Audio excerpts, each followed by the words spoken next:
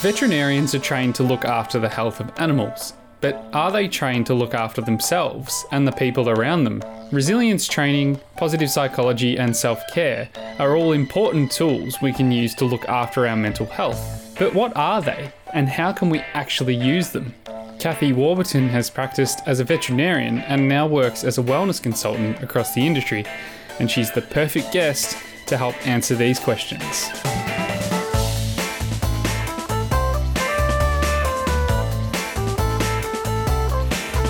Hello and welcome to Flynn's Talk. This is the podcast where we're talking all about veterinarians' mental health and the mental health of the broader community as well.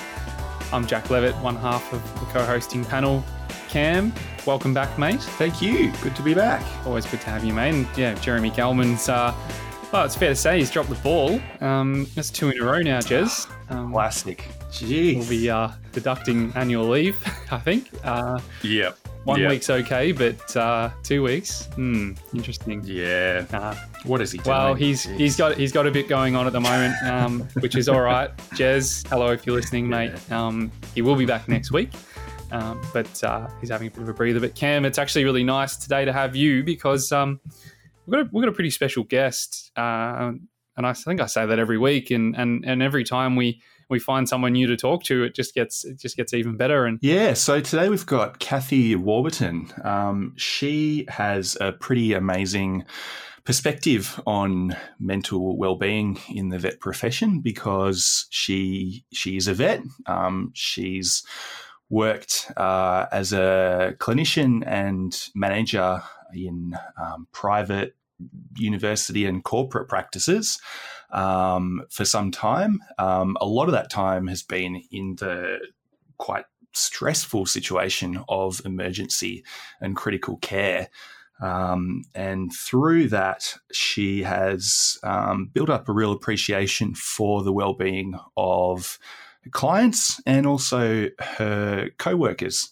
And so that's led her into the area of positive psychology. So she's done a lot for the profession. I've been fortunate to have a little bit to do with her, both as a student when I went through vet school, but more recently as a staff member at the university. And it's really exciting to be able to speak to her. Yeah, that care for people, I suppose, is something that we're really dedicated to as well, and have been keen to draw attention to. So what do you reckon, mate? We'll get into it? Sounds good. Let's do it. Well, Cam, it's great to be joined by another special guest for this episode. Kathy Warburton has lived a life as a practicing vet and spent a lot of time in emergency and critical care, and has found a pathway now into helping the people that help the animals, which is really kind of what all of this is about for Flynn's Walk and Flynn's Talk. Kathy, welcome to the show. Thank you for having me. It's a privilege to be here. All vets have their own story and motivators for why they got into the profession. And we'll get into what the transition meant for you in terms of where you are now. But going back to the start, what was it for you that drew you to vet science? Why did you want to care for animals? It began in my family, and I grew up surrounded by animals. So my father had grown up in the country and he loved cattle. He was a bank manager and he was we lived a city life, but he always loved cows and particularly Herefords. And so we got some land and we had some Herefords before we moved on to a small hobby farm. And my mum's dream was always to ride horses. And so I got to live my dream because my mum had a dream to ride horses. So it started with cattle, and then it went to a dog, and then horses, and then it expanded to budgies and rabbits and sheep and goats and almost everything that you could think of. Wow. On only 12 acres. Gee, that's quite the menagerie. Yeah, we did live in Hobart or outside Hobart, so 12 acres of land can support a bit more than 12 acres in some parts of Australia. We were neighbours. That's where I'm from originally, down in Hobart. And so you've had a variety of clinical and training and management roles in academic and private organisations throughout your career. How did that career progression take place, and how did the changes that you've been through come about? Well, I always wanted to be a large animal vet. And so all my work at uni was sort of pushed towards doing large animals. Then after 18 months in large animals, it just wasn't going very well for me. And I'd have to say that if I look back on my career, I've been in 3 major jobs or 3 workplaces that for long periods of time.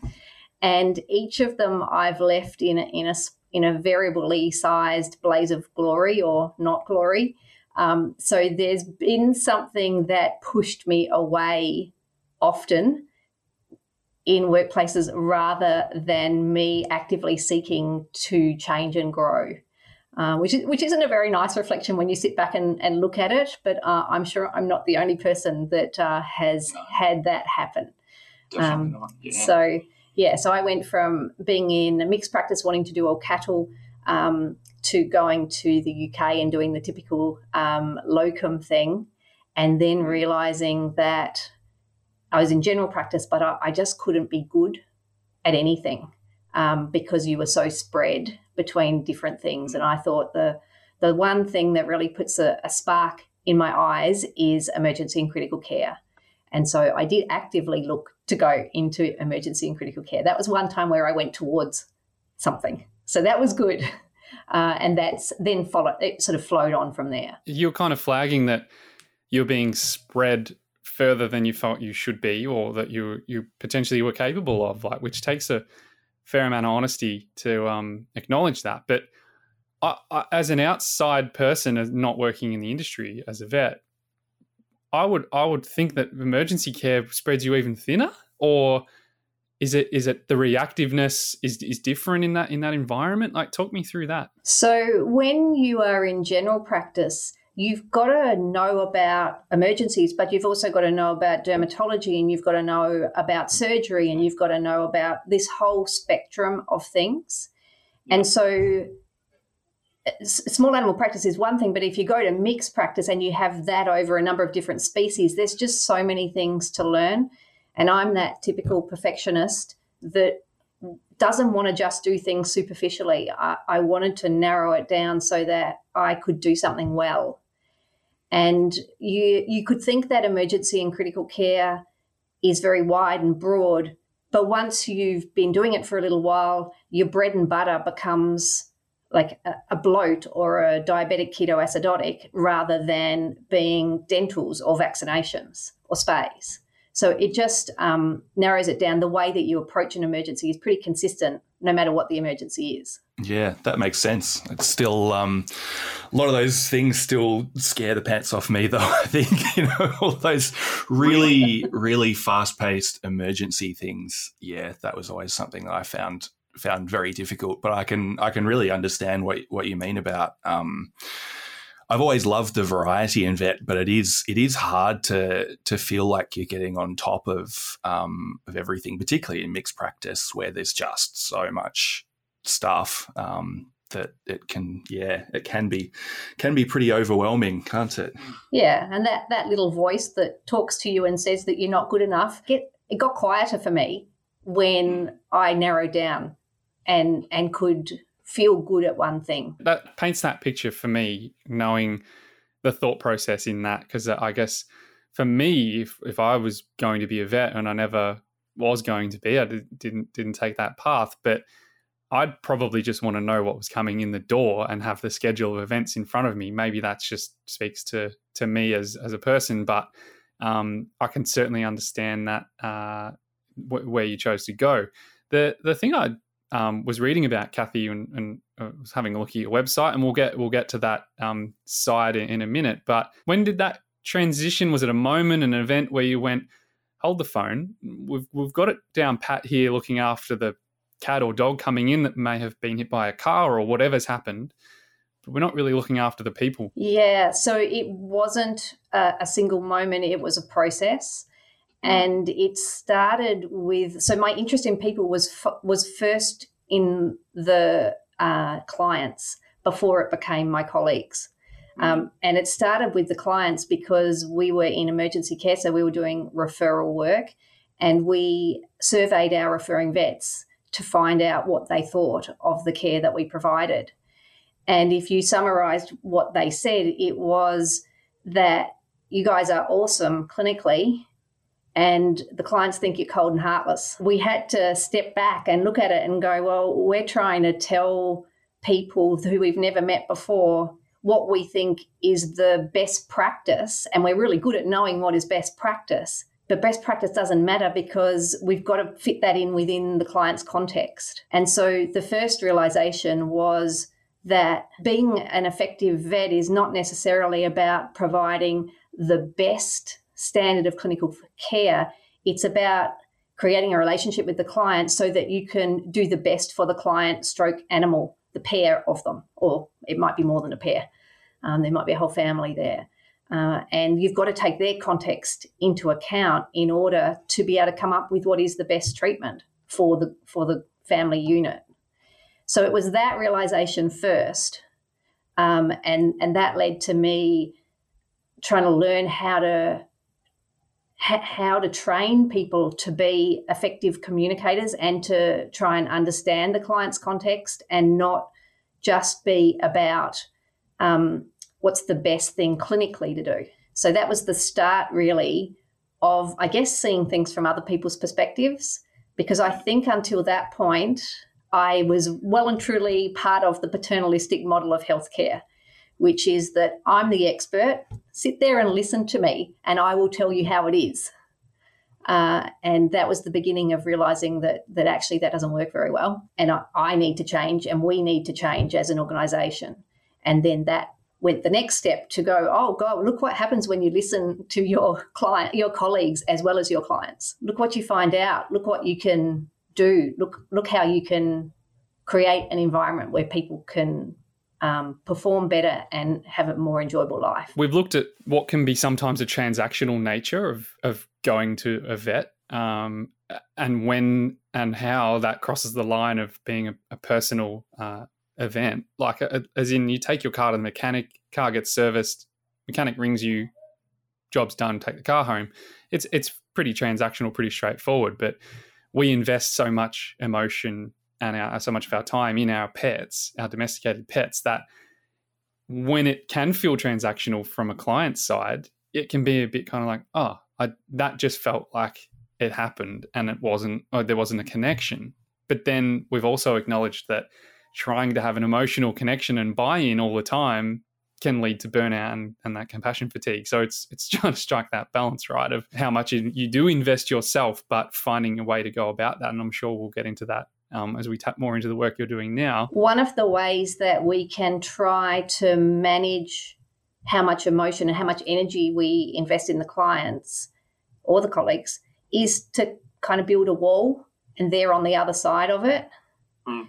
And yet the research says that when you invest and you have an emotional connection, that it's good for you. Mm. It's good for you. It's good for the client. It's good for the animal because you get better quality care. You've got a two-way dialogue. You work together. We think that the wall helps, but the wall doesn't help. Maybe the wall needs a couple of windows that can be opened at the right time or the right... Maybe it's more of a transparent wall rather than a brick wall. And so you can see through to the other, but you're not the other. Yep. Yeah. And it's their pain, and you can see it really clearly, but it's not yours to own. Yeah, well said.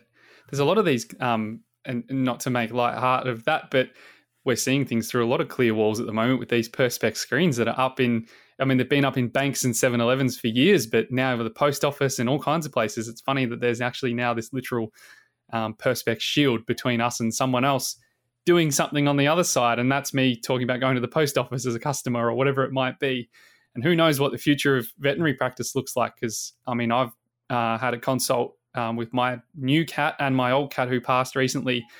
We've stood, 1.5 meters apart out in the car park. Well, there's no wall out there. It's all out in the open, but that creates other stresses in itself. Yeah, and there's also the masks, interestingly. If we keep going with that, I quite like the metaphors. I think the masks are another thing around the barrier that we can have that makes it harder to communicate. But we don't just have a physical mask. Many of us are wearing a metaphorical mask as well. And letting that slip a little bit. So you said that I was quite open at sharing something. I've got to role model this. If we can be more open, if we can let our masks slip a little bit, if we can talk about stuff that's hard, suddenly it's not as hard anymore. Yeah, exactly. And if everybody can see that those same things that they're going through that's hard is shared, then it's not something that we all need to feel that we have to keep quiet because we don't.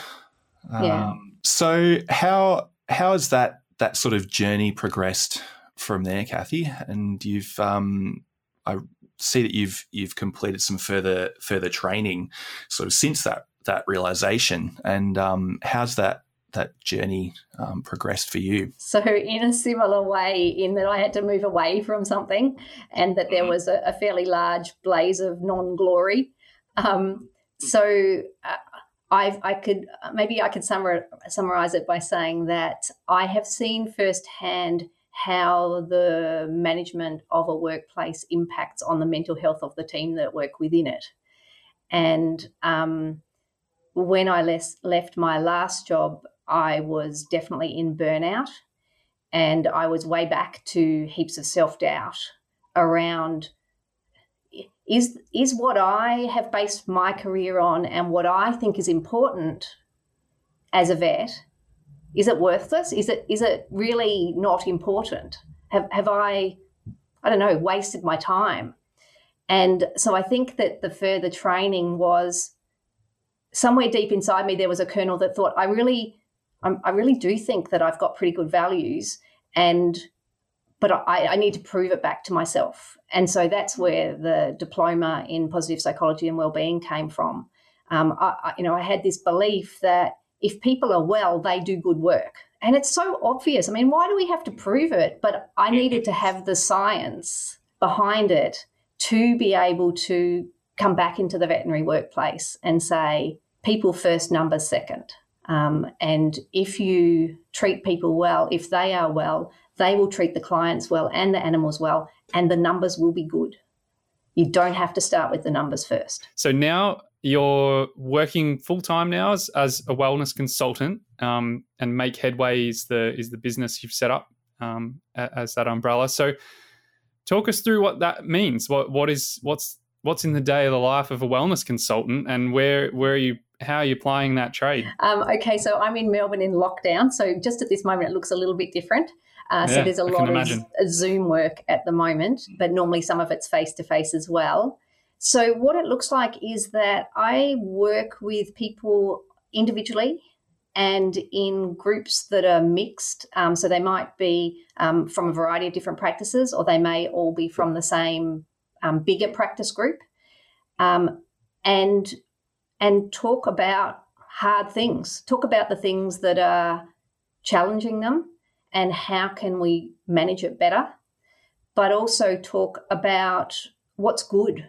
What do they do well? What are they strong at? What do they enjoy? What's important to them? And how can we make that more apparent in their life so that they enjoy it more?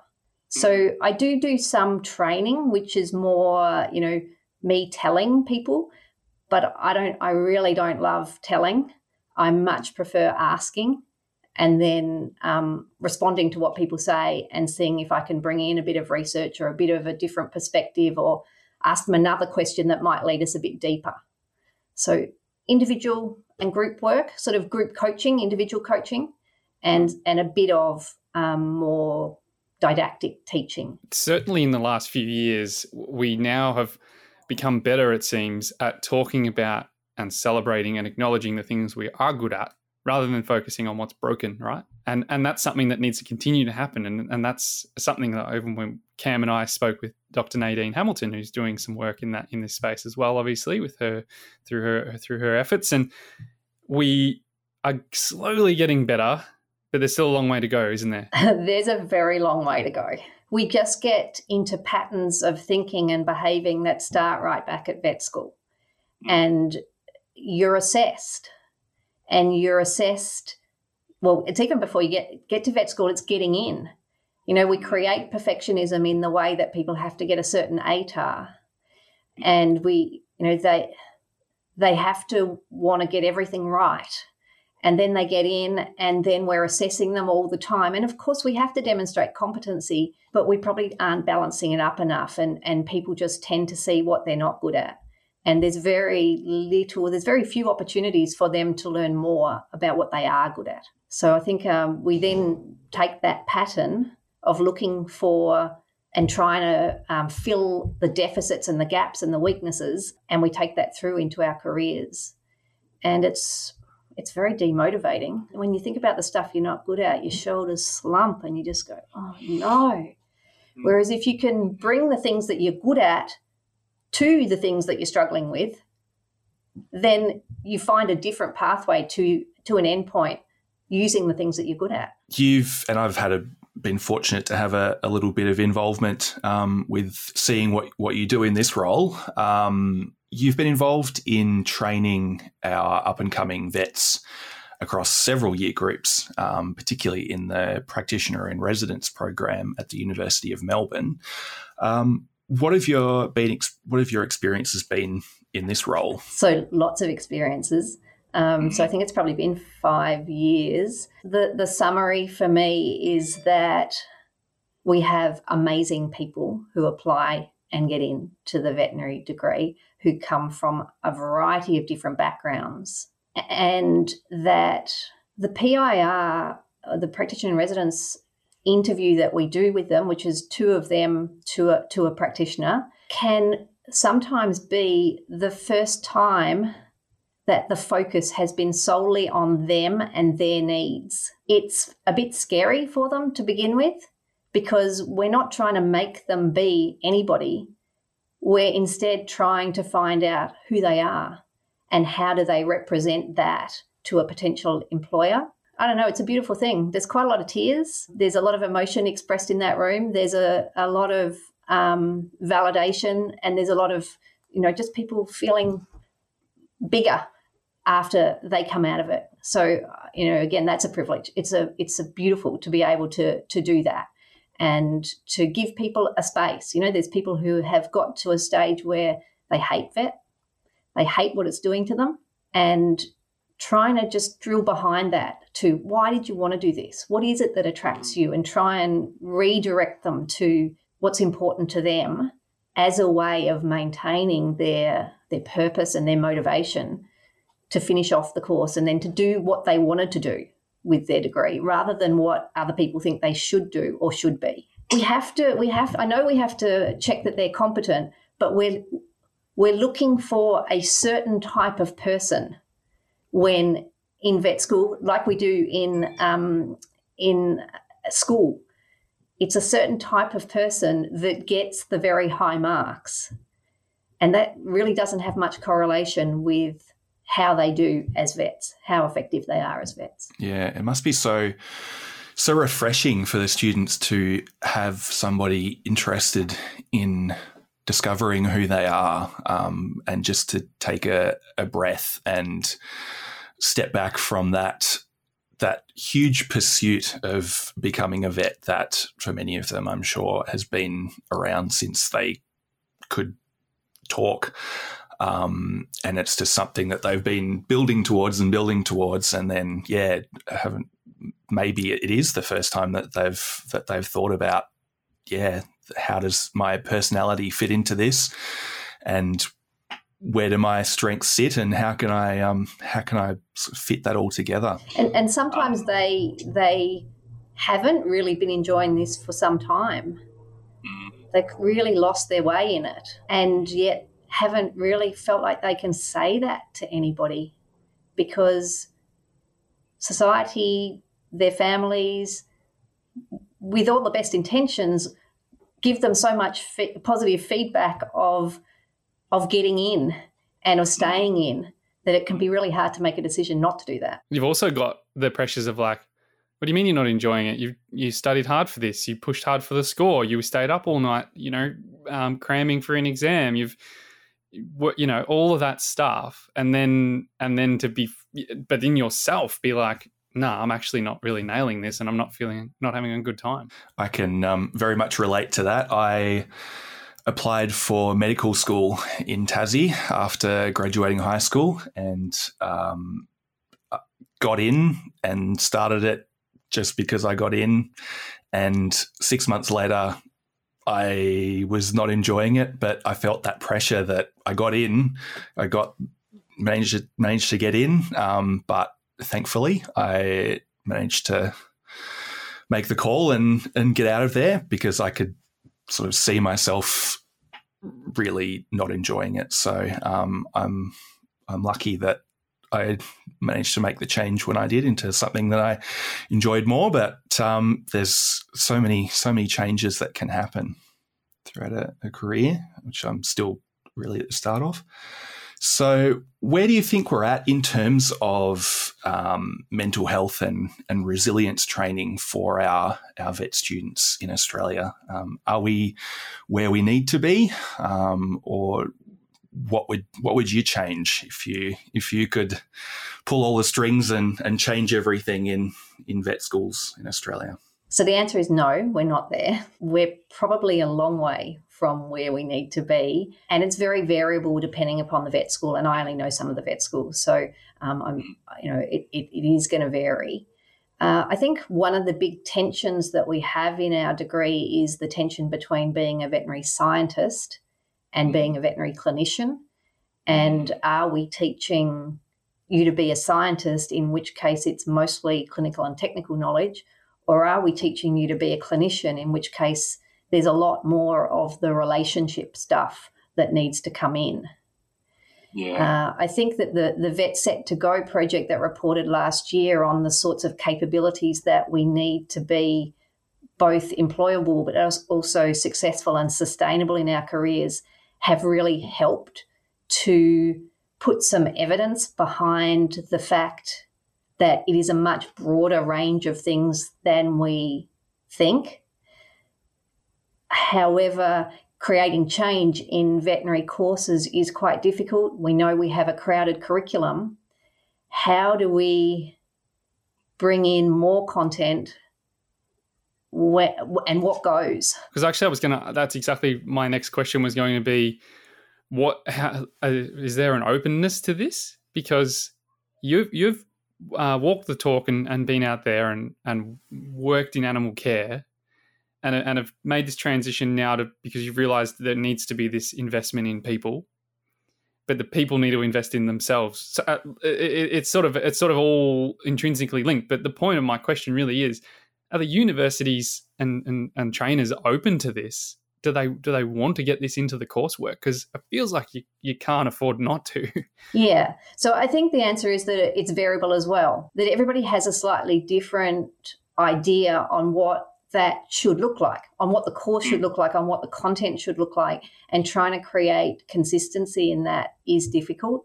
And then things like the AVMA accreditation and those sorts of things can put pressure back on the universities, as did the Vet Set to Go project to a certain extent. And then I'm picking up on what you said about we also need to make a commitment to ourselves. So I think that we can get so focused in our courses on passing assessments that we put all our effort into those assessments and necessarily, or I don't know whether it's necessary, but it is, that most of those are based around stuff that you can measure readily, which is clinical skills and knowledge. Has to be. And so people don't put the time into resilience or balance or building relationships. But then they come out into the workplace and they've got into a pattern of doing that, of focusing on clinical skills and knowledge and not focusing on all the other things. So, if I could wave my magic wand and if I had one thing, I'd really like the vet industry to take up the model of professional development groups, which happens, for example, in doctors in New Zealand, where most doctors are a member of a professional development group. And you meet once a month and you talk about all the other stuff. Yeah. And you're talking at the time that you need it, which means that you're motivated to take it on and to learn it, or to learn skills that help you manage things better. And at the time that you're at vet school, it's really easy to think, yeah, I know that other people don't cope and I know that other people burn out, but I'm a really competent person. It's not going to happen to me. But we all know that it does. And, it certainly happened to me a number of times. And it happens to all of us. And it's a matter of who's around to help us and whether we're willing to ask for help when it happens. And wouldn't it be so much better if we didn't get to that point? And wouldn't it be so much better if we had these conversations earlier and we learnt from each other? Because we all think we're the only person who's going through it. Everybody else is coping. It's only me. And the cycle continues. Yeah. And again, you can expand that out to so many other parts of life. I mean, something I've spoken with Cam about away from the microphones is like, is there a need to bring more people who have been out and become a vet and are 5, 6, 7 years, I don't know what the number is, into the universities? And there's things like these mentor programs and, walking with people who are 5 years ahead of you and all that kind of stuff. But, and no one wants to go to the racing car convention and see the pictures of racing cars crashing and think, oh, well, I'm not going to bother becoming a racing car driver. I'll pick something else to do. The risks are there, and you can acknowledge that a car, is a dangerous thing to drive at high speed, but you don't want to be deferring people away from the thing that they've decided they want to buckle in and do. I'm using car as an analogy for vet science, but you know where I'm going, and it's how much of that is enough, or is that, do you think that's the right way to go about it? Should we be getting more of the lived experience back to the training years and putting that in front of people and letting them, I suppose, be exposed to that, but understand it and what it means? Yeah, I do. I do think that the lived experience is important, and I think it needs to be positively oriented, in the same way that we know that the TAC ads that showed people dying makes you turn away. So we don't want to bring in, we should do a bit of this, but we don't want to bring in burnt out people and people who have been depressed, anxious and suicidal and get them to talk, because that people don't necessarily identify with that. So it's more about learning the skills. So it's more about, how did I learn the skills? How could you learn the skills that help you thrive in the workplace? And so the mentor programs, I think that makes a huge difference. A lot of the bigger groups that are having formal mentor programs, I think the AVA New Grad Mentoring Program is fantastic. But I also think that as an industry, we don't really commit to professional mentors very often. And I think we actually need to do that to get consistency and to have somebody who has the skills to help you respond to the things that are in front of you right now. Yeah, it really seems like the best way to do it, doesn't it? Because I guess when it comes to vet school, in terms of training and things like that, it's not, as you said, it's not something you can measure. It's not something you can, do a quiz on, because it's so intangible. And then you can understand for the vet students, if there is some sort of training on mental well-being and they're not being tested on it, well, they've got 20 other things to study for already. So why would I attend that when I've got so much else spinning around in my brain? So, but it's a reset of that investment in yourself and others around you and your future, which is hard to see when you're 18 or 19 and you've only been a high achiever and you've only smashed it in your grades to get into uni. And Cam, you went another way, and like Flynn originally went into science and then fought tooth and nail to get himself up into vet science, and that was the goal. And he put himself under a lot of pressure to do that, as I'm sure many others did. But it's really hard to see that it's valuable to invest in yourself, because it's target driven. You're gonna collect a cohort of high achieving people that are scientists, and then try to tell them to just do some extra stuff on the side. It's tough. It's really tough. But I'm just being devil's advocate a little bit here, and I think we need it to be done in a lot of areas of life. And there's a big challenge there, and how like there's a uni in Australia or somewhere in the world that I think can trailblaze this. And that's there for the taking. That's my read there. But I'm not in the field, so it's easy for me to say that. Well, we're also seeing that and bringing it into school. So my kids at a local high school have had positive psychology. They learn about growth mindsets. They learn about emotional intelligence. I have boys. I don't know how much they listen to it because I think they think that they have it in stereo with me as well. But and they're in that that age group where they're not necessarily wanting to listen to that. But it's starting in primary schools as well. So I think that we are equipping people through school in a much better way to respond to the world's challenges. And I think that will flow through to early vets and vets in general in a few more years' time. But there's a cohort that have missed it, that didn't get that. Yeah. They've just got all the challenges of the modern world without having some of those skills and tools to try to cope with it. But it's great too because unlike the learnings that you've had and the work you're doing now, you can work with those who are already working, but we can also be looking at the next gen coming through. And sometimes, as with many other things we've seen in life, if you kind of have to just jump in and catch it through that next generational wave coming through, and it becomes a norm. Like Cam and I are in that age bracket where we've kind of had a bit of each and we've felt that change.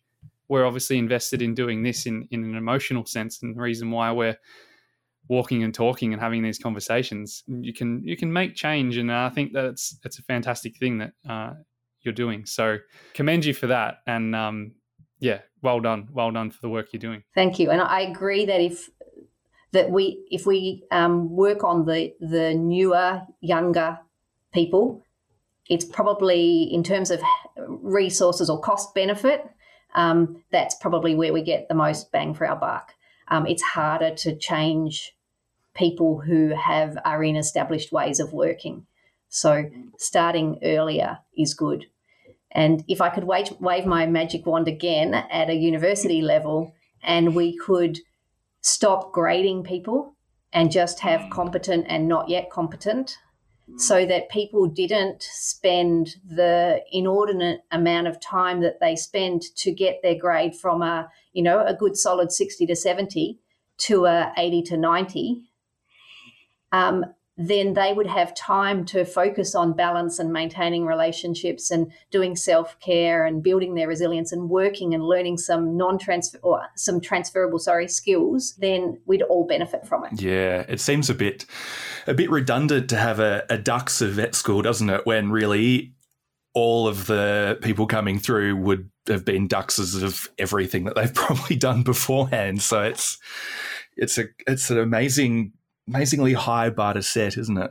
Surely is. Yeah, and the pressure's huge. And something I find really interesting about the concept of positive psychology too, and something that you've touched on as well, is the idea of encouraging moving into that flourishing stage of the mental health spectrum. Because I think it's something that's left out of the conversation a lot of times, in that people speak about mental health as an absence of mental illness, but it's really not like that, is it? There's much more to it. Yeah, so an absence of mental illness is survival.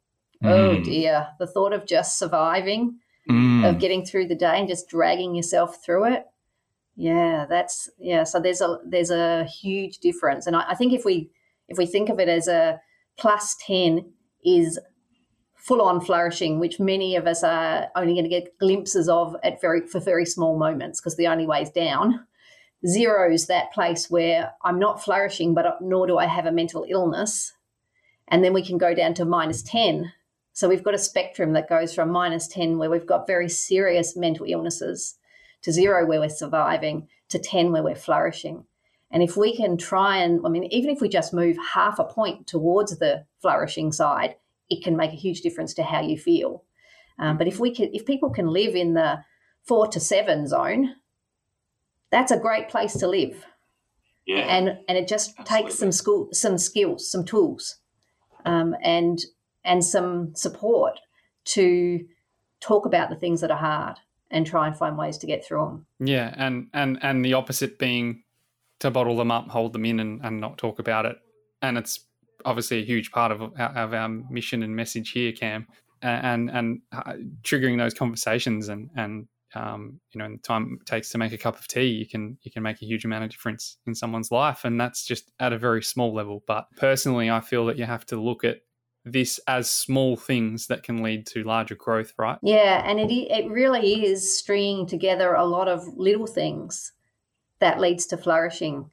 We tend to think about, I'll feel happy when, like it's called destination happiness. I'll be happy when I get into vet. I'll be happy when I finish vet. I'll be happy when I've finished my first year of practice. I'll be happy when I'm the owner or I'm a specialist. That's those things, or I'll be happy when I'm traveling and having a huge 6-week holiday.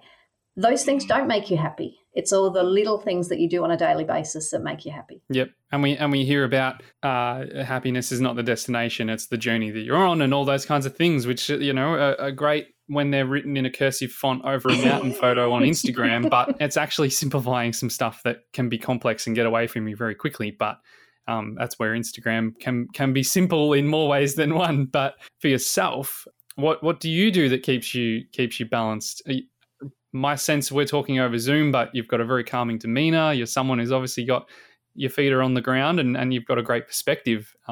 And what do you do to look after your own headspace? Okay, so let me be clear that I'm not the perfect role model, and that it's taken a lot for me to learn this. I've had a couple of very serious episodes of burnout that have certainly taught me a lot about my limitations, about what I can do and what I can't do. And I do feel that I'm a role model in this space now. And so it's very important for me to walk the walk and not just talk the talk. So there's a lot is the answer that I do to maintain my own mental health. Having some healthy habits around my self-care make a huge, huge difference.